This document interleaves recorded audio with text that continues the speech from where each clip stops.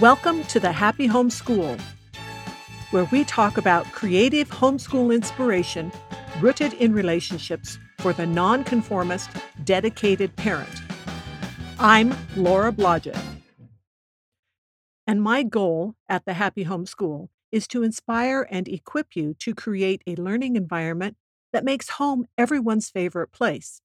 You can always read more at thehappyhomeschool.com. Hello, I'm Laura.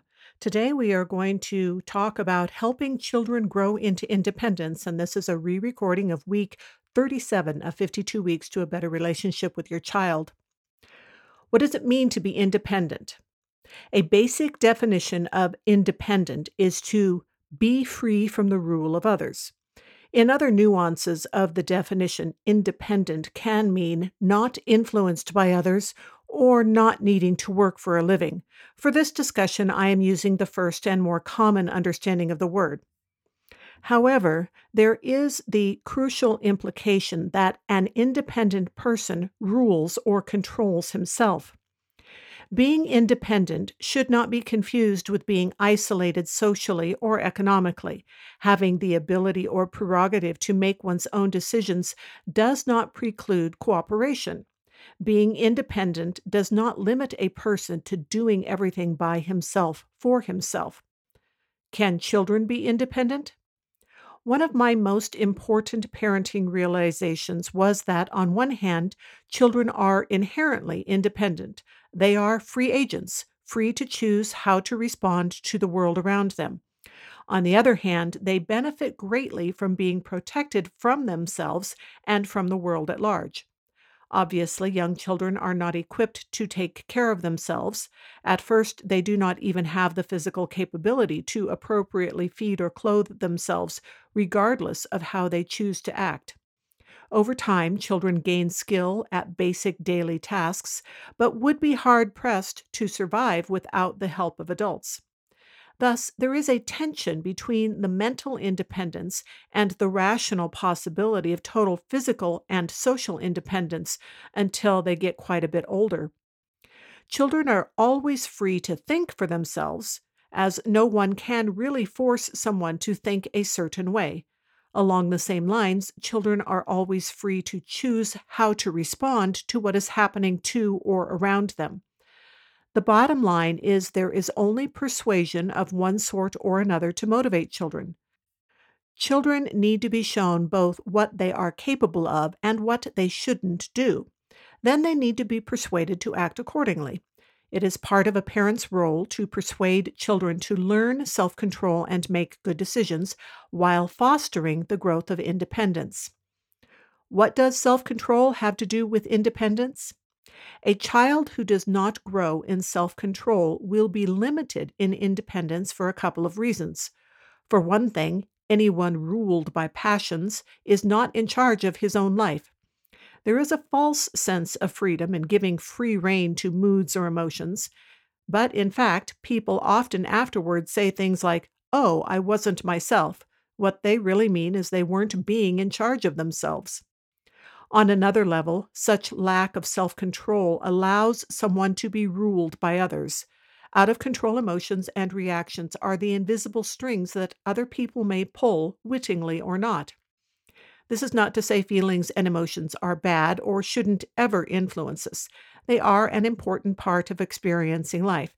They are just supposed to be balanced with clear thinking and a gathering of important facts. Being ruled by passion is like always driving with the gas pedal all the way to the floorboard and saying it makes sense because there was gas in the tank. Parenting is more than providing food and clothes.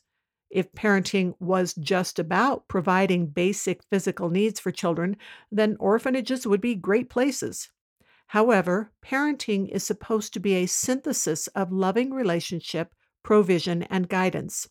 It is the parent's job to guide with motivation suitable to each child and the given circumstances.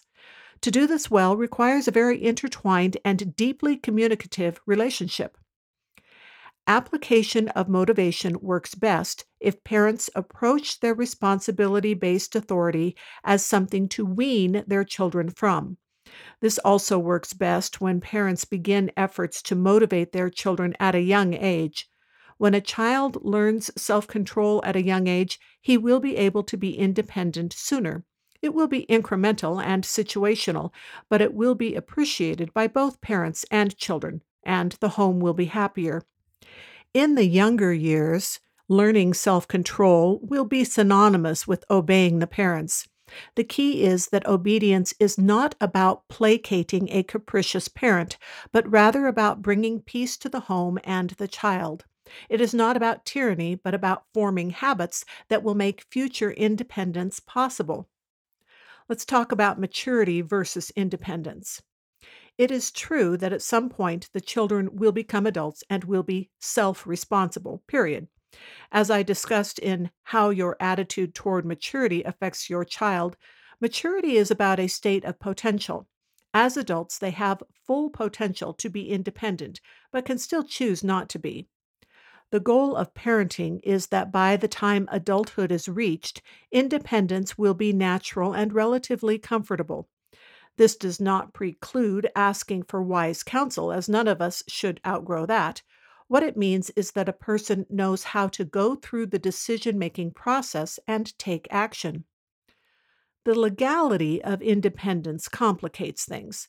Laws limit how independent a parent can let a child be under certain ages. While this can be frustrating, it can be managed.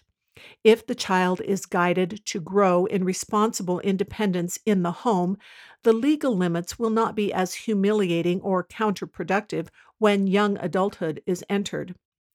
The laws give the impression that at a certain age, people are magically independent. Now, of course, laws are made to try to keep all adults in a state of perpetual childhood in a way, too, with people in power acting like everyone's parent. That can be kind of a perverse comfort to frustrated young adults. Their leashes will be a little longer after a given age, but they will still have a leash that can be yanked at any moment. No matter the laws, we all know that adults are really responsible for themselves. Laws do not absolve anyone from responsibility. Laws cannot change hearts and minds. They cannot make people less independent in the most important way. This is what we need to teach our children. Independence is a state of mind and a choice. It is about thinking for ourselves and being creative with the opportunities we have. It is about understanding the responsibility of making decisions. And to make the most of independence, you have to rule or control yourself.